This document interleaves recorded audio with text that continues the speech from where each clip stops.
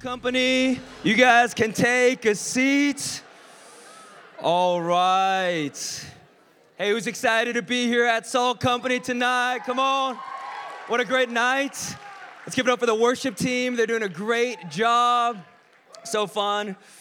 Well, guys, what a joy it is to be with you tonight. If I haven't met you yet, my name is Tony. I'm on staff here with this college ministry. So nice. You guys are very kind. Real quick shout out. Hey, let's show some love for our UW River Falls students who are coming. Isn't that great? Wisconsin, who would have known? Not us, okay? So God is bringing people from Wisconsin, which is really, really exciting, and we cannot wait to see what he does. Go Falcons. Go Falcons. Love you guys. So fun. All right. Go Hawks.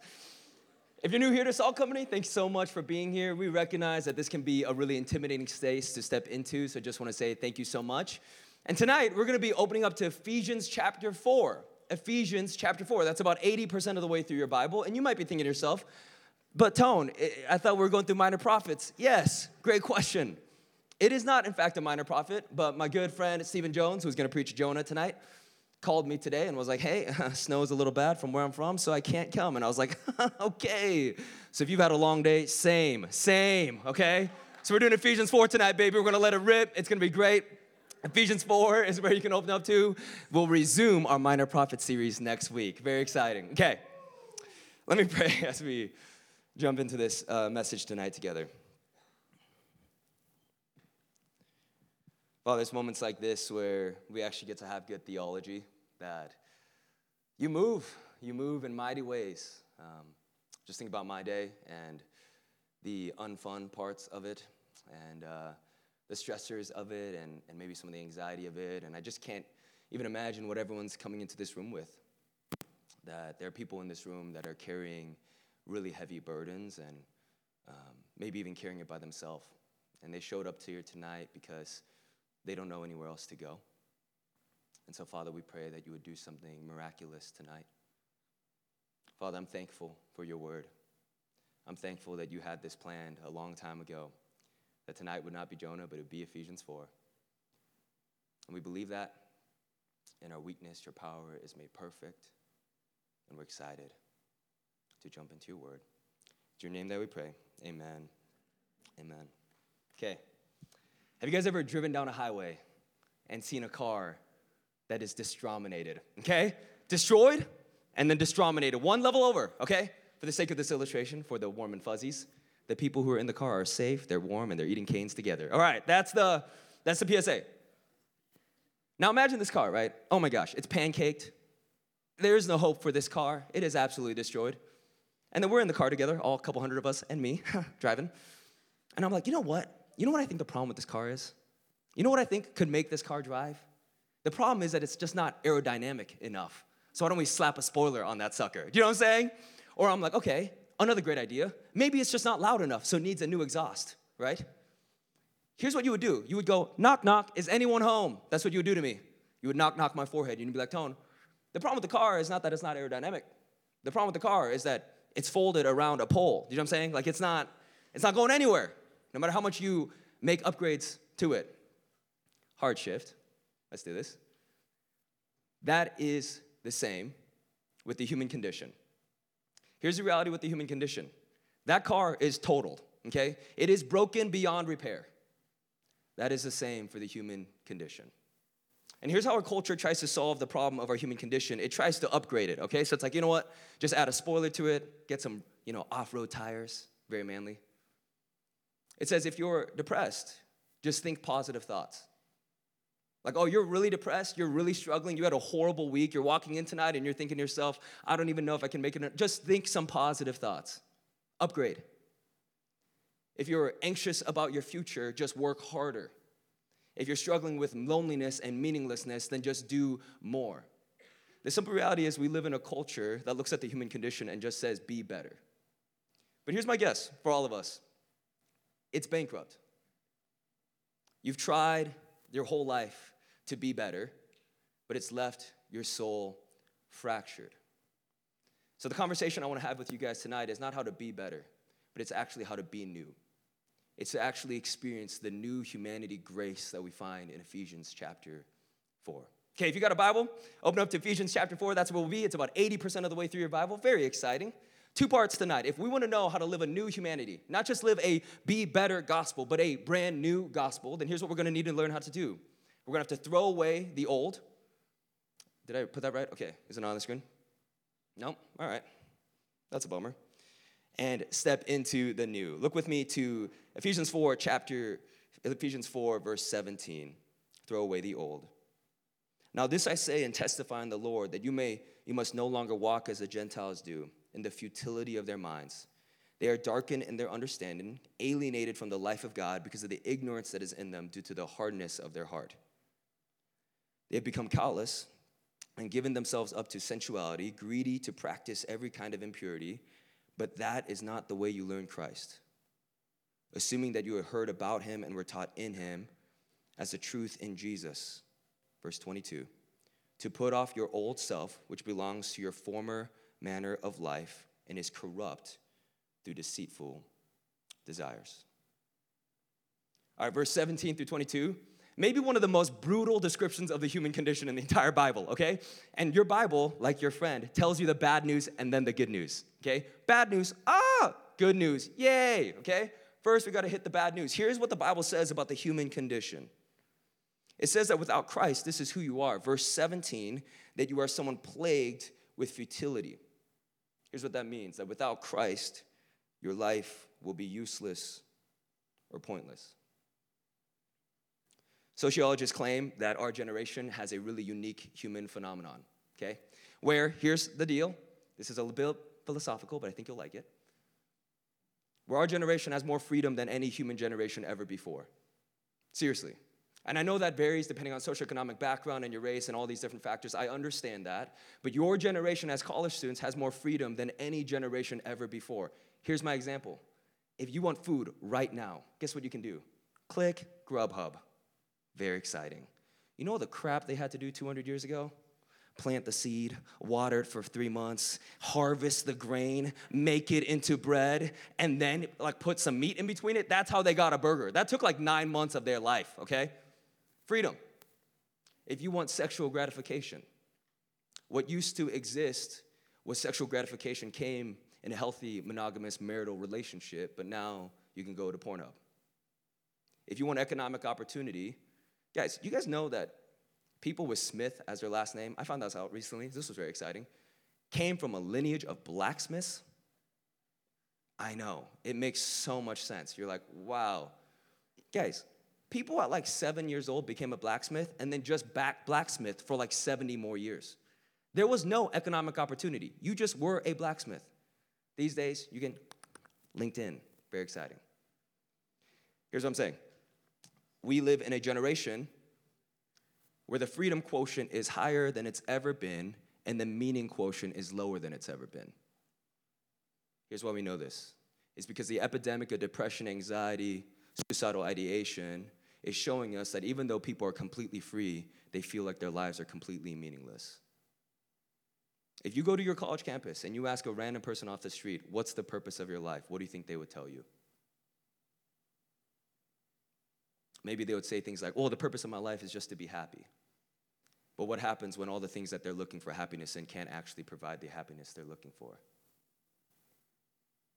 What if they say the purpose of my life is just to make some money? But then at 30 years old, they've made the money that they're looking for and it hasn't actually satisfied their soul. Listen, I don't know what you would put into the place of purpose in your life, but what I do know is that you live in a generation of people that are so free and yet feel like life is so meaningless. And isn't that the life of verse 17? A life of futility. I grew up pretty poor, so that's just kind of my story. But I remember thinking to myself, this is literally what I thought. I was like, man, I can't wait to make money. Because one day I will make money, and then the money will give me the solutions to all my problems, okay? That's the logic flow. So I go to college, and I'm making money for the first time in my life, and even at one point making more money than my parents. And I remember thinking to myself, you know what? I can do whatever I want with my life right now. I could buy a ticket and go to Maui. That was the first time in my life I could do that. That was a different sermon illustration. Some of you guys remember. Anyways, and yet I felt like my life had no meaning. I'd achieved all my goals, my ambitions, the freedoms that I wanted, and yet I felt like my life had no meaning. So here's what this text says about the human condition. If your life is not focused on following Jesus and serving him, you will feel deep in your soul a level of futility that you will not be able to escape from. Second thing we see, very exciting, is in verses 22 through, I think 22. I think that's the verse. Yes, okay. And it is that your desires are deceitful. Okay, so this is a pretty interesting concept. What if it's true that the desires of your soul aren't actually leading to the life that you want? Here's what I mean by that. Have you ever noticed that your desires lie to you? Okay. Here's my example for that. I was thinking about this. I desire to eat a full cafe latte cheesecake every night. I would love that crap. Have you ever had it? Don't judge me. It's right down the street. You can get yourself a slice. They're like $7 a slice now, so don't be mad at me. But they're so good. They have a little strawberry on it. It's fantastic. The texture is incredible. Okay. Why do I not follow through on that desire? Two reasons. One is because if I were to follow through on that desire, I would have a dad bod before I became a dad, which would not be ideal. I don't want that crap. Neither do you. Second reason is because I'd go bankrupt almost immediately. That sucker's like $32. Inflation has been a killer. Here's the thing. I desire cheesecake every night. Should I eat it? No, I shouldn't. Those desires are actually deceitful. Okay, maybe for you, your desires do not revolve around cheesecake. Maybe they do. But my guess is, for most of us in this room, the desires of your heart revolve around some type of college lifestyle. Maybe the desire of your heart is actually to be known, to be loved by people, to have your friends that you hang with. So then your application of that desire is to go get wasted every weekend because the only time people want to hang out with you is when you have a beer in your hand. But that desire in and of itself will deceive you. It will lie to you and promise intimate relationship, but will leave you lonelier than you've ever been. Maybe the desire in your heart is to be desired, okay? All of us want this. We all want to be wanted. You know what I'm saying? It's nice. It's a nice feeling. And maybe the application of that desire is to give your body away and sleep with whoever you want to. And initially, it feels good to feel wanted, but you realize that you actually feel lesser the day after. The simple reality that the Bible is conditioning our hearts to examine is the reality that our desires are deceitful. But not only are they deceitful, but they're also destructive. They're also destructive.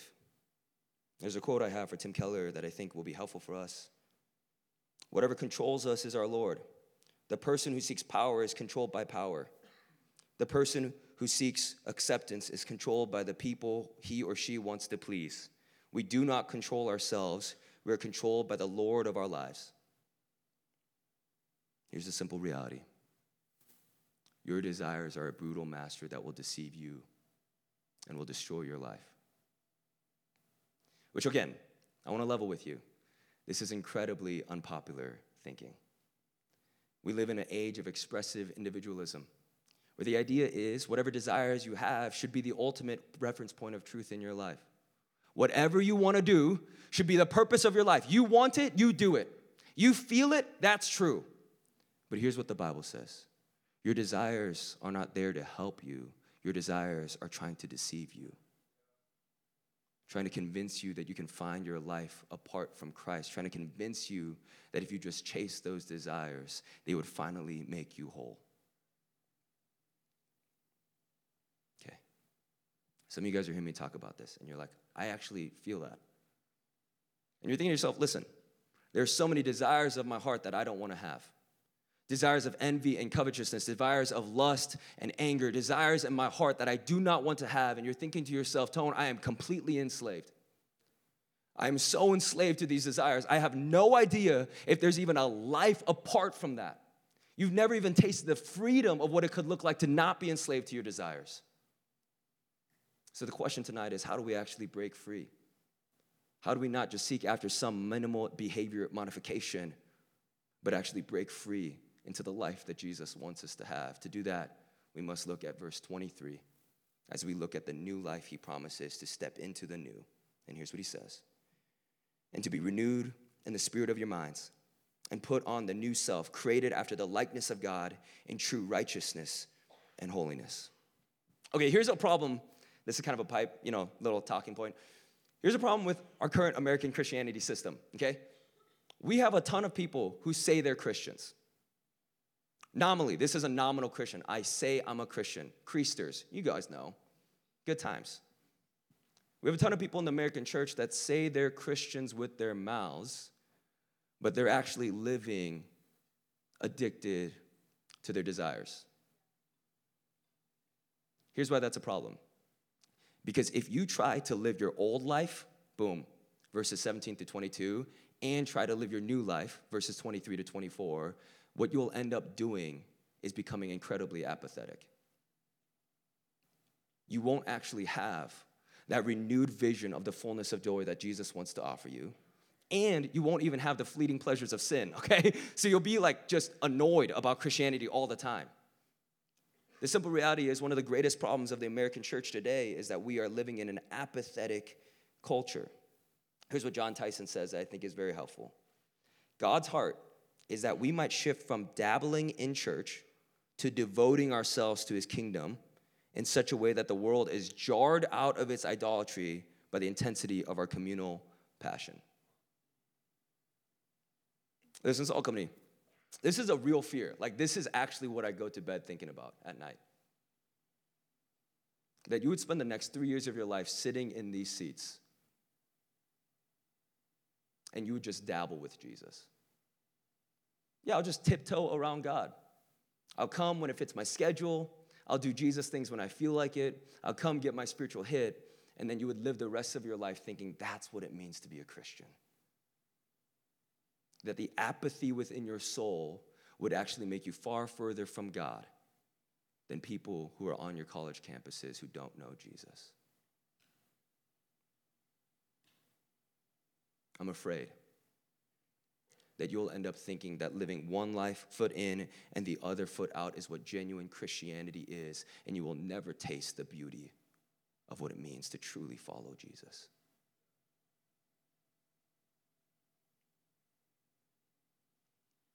I think some of the reason why some of you guys are on the fringe of following Jesus is ultimately because you've been convinced that the essence of following Jesus is behavior modification. It's just about being a little bit better than you were yesterday. Honestly, modern day Christianity is kind of hilarious because it's like one step up from self-help. Do you know what I mean? It's like self-help, be better tomorrow. Jesus wants you to be better tomorrow. It's like, oh my gosh, that is strikingly similar. Bummer. But honestly, my fear is that some of you have been taught your entire life what it means to be a Christian is just to get a little bit better every day. To actually measure the way that God loves you based on your performance. And so here's my fear for you. If you actually believe that, what it's going to create is an insecure faith. A following of Jesus that has no resemblance of the security of Christ that he provides you. There is a real fear that I have for a lot of us in this room, that you think that Christianity is just about being a little bit better, when in actuality, Christianity is all about being made new. Here's what we need if we want to have the true Christianity, is a brand new humanity. Look with me to verse 23. And to be renewed in the spirit of your minds. Okay, here's the vision we have for you at Salt Company, and here's the vision the Bible has for you. It's not for your mind to be a little bit better. It's not for your mind to actually be, get a little bit of an upgrade, Put an exhaust on that sucker. That's not what our vision is. It's for your mind to be completely renewed by the Spirit of God in a way that you frankly cannot even imagine. Like, can you imagine if your desires weren't your desires anymore? Like, think about that. If you actually didn't desire what your previous life wanted, but God so deeply renewed your mind that you actually began to desire the things of God, not the things of this world. Would that not be an amazing, beautiful reality? Verse 24, here's what it says. And to put on the new self, created after the likeness of God in true righteousness and holiness. Guys, here's the vision God wants to give you. Not a slightly better self, not a cooler self, although that would be nice, but a new self. Not a slightly upgraded version of you, but a radically new version of you. And I love what this text says, not created after the likeness of who you want to be, but actually created after the likeness of God. You were created to live in a new reality. If you are following Jesus and you would say you are a Christian and you have never tasted the beauty of having your mind and your heart transformed by the gospel, then you may not be a Christian. And I recognize that's difficult to hear because many of us believe that Christianity is a badge that we put on ourselves to proclaim to the outer world, this is our ideology and worldview. But the sign of Christianity, the sign of true, depthful discipleship to Jesus is not what you say with your mouth, but if your mind and heart has been transformed and renewed.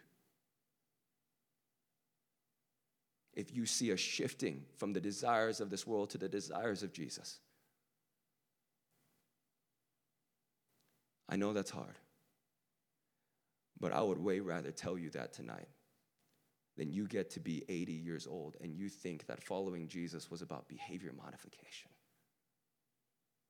That it was just about trying to be better, trying to earn God's favor through your works.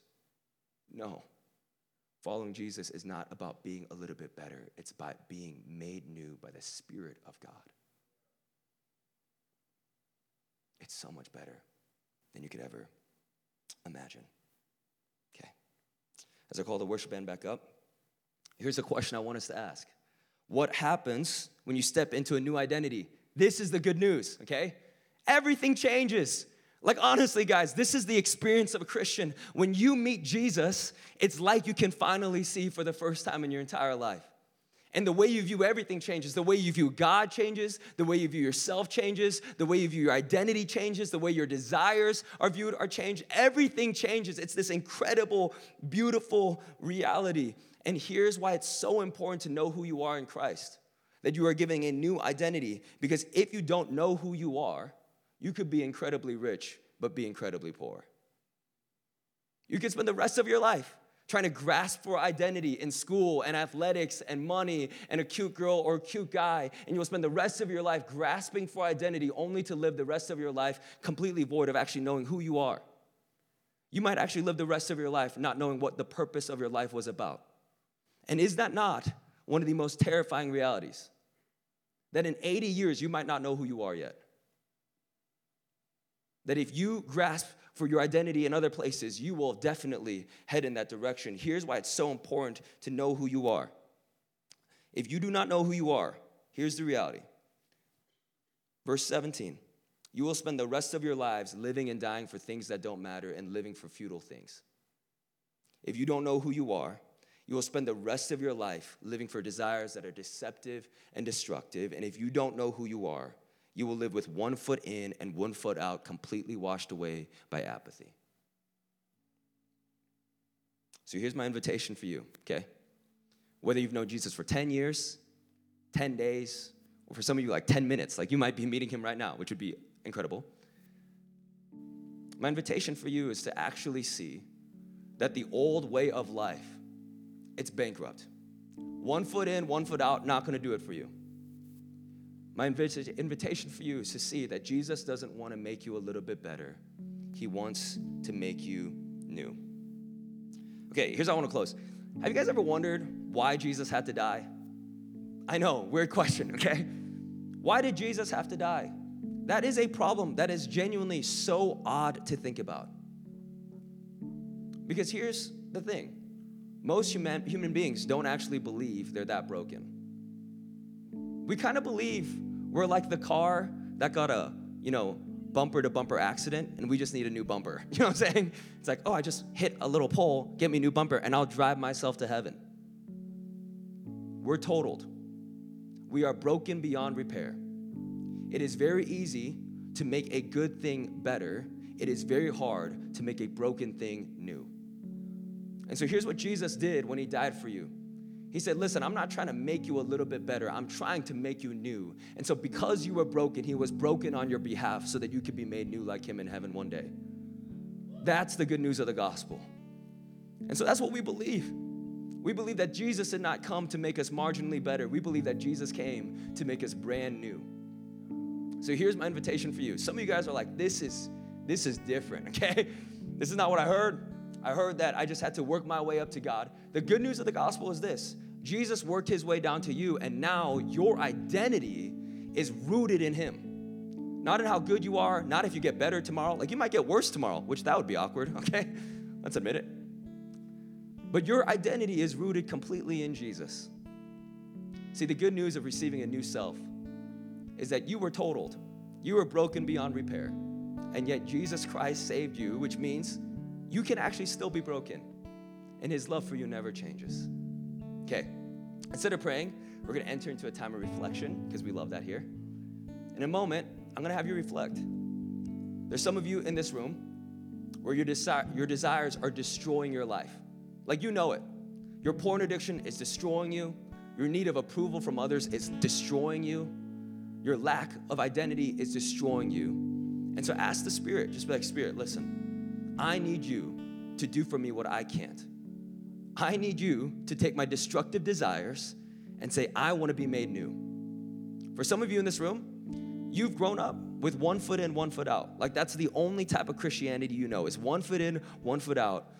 And here's the prayer that I think you should pray to the Spirit. Would you shake me and wake me from my apathy? Would you make Jesus real to me again? Would I believe? And some of you in this room, none of this makes sense to you, okay? You're like, wow, this is a lot. And that's because in verse 17, you resonate with that. You feel like your life has absolutely no meaning. You've kind of done this stuff, okay? You've done everything you've wanted, and you feel like your life has absolutely no meaning. Here's my invitation for you. Would you pray to Jesus and say, Jesus, I want you. I want my life to matter. I want to know that my meaning does not come from my performance, but comes from you. All of us tonight, whether you've been following Jesus for 10 years, 10 days, or 10 minutes, need to see that the old self is bankrupt and we need something new. Let's spend the next couple minutes reflecting.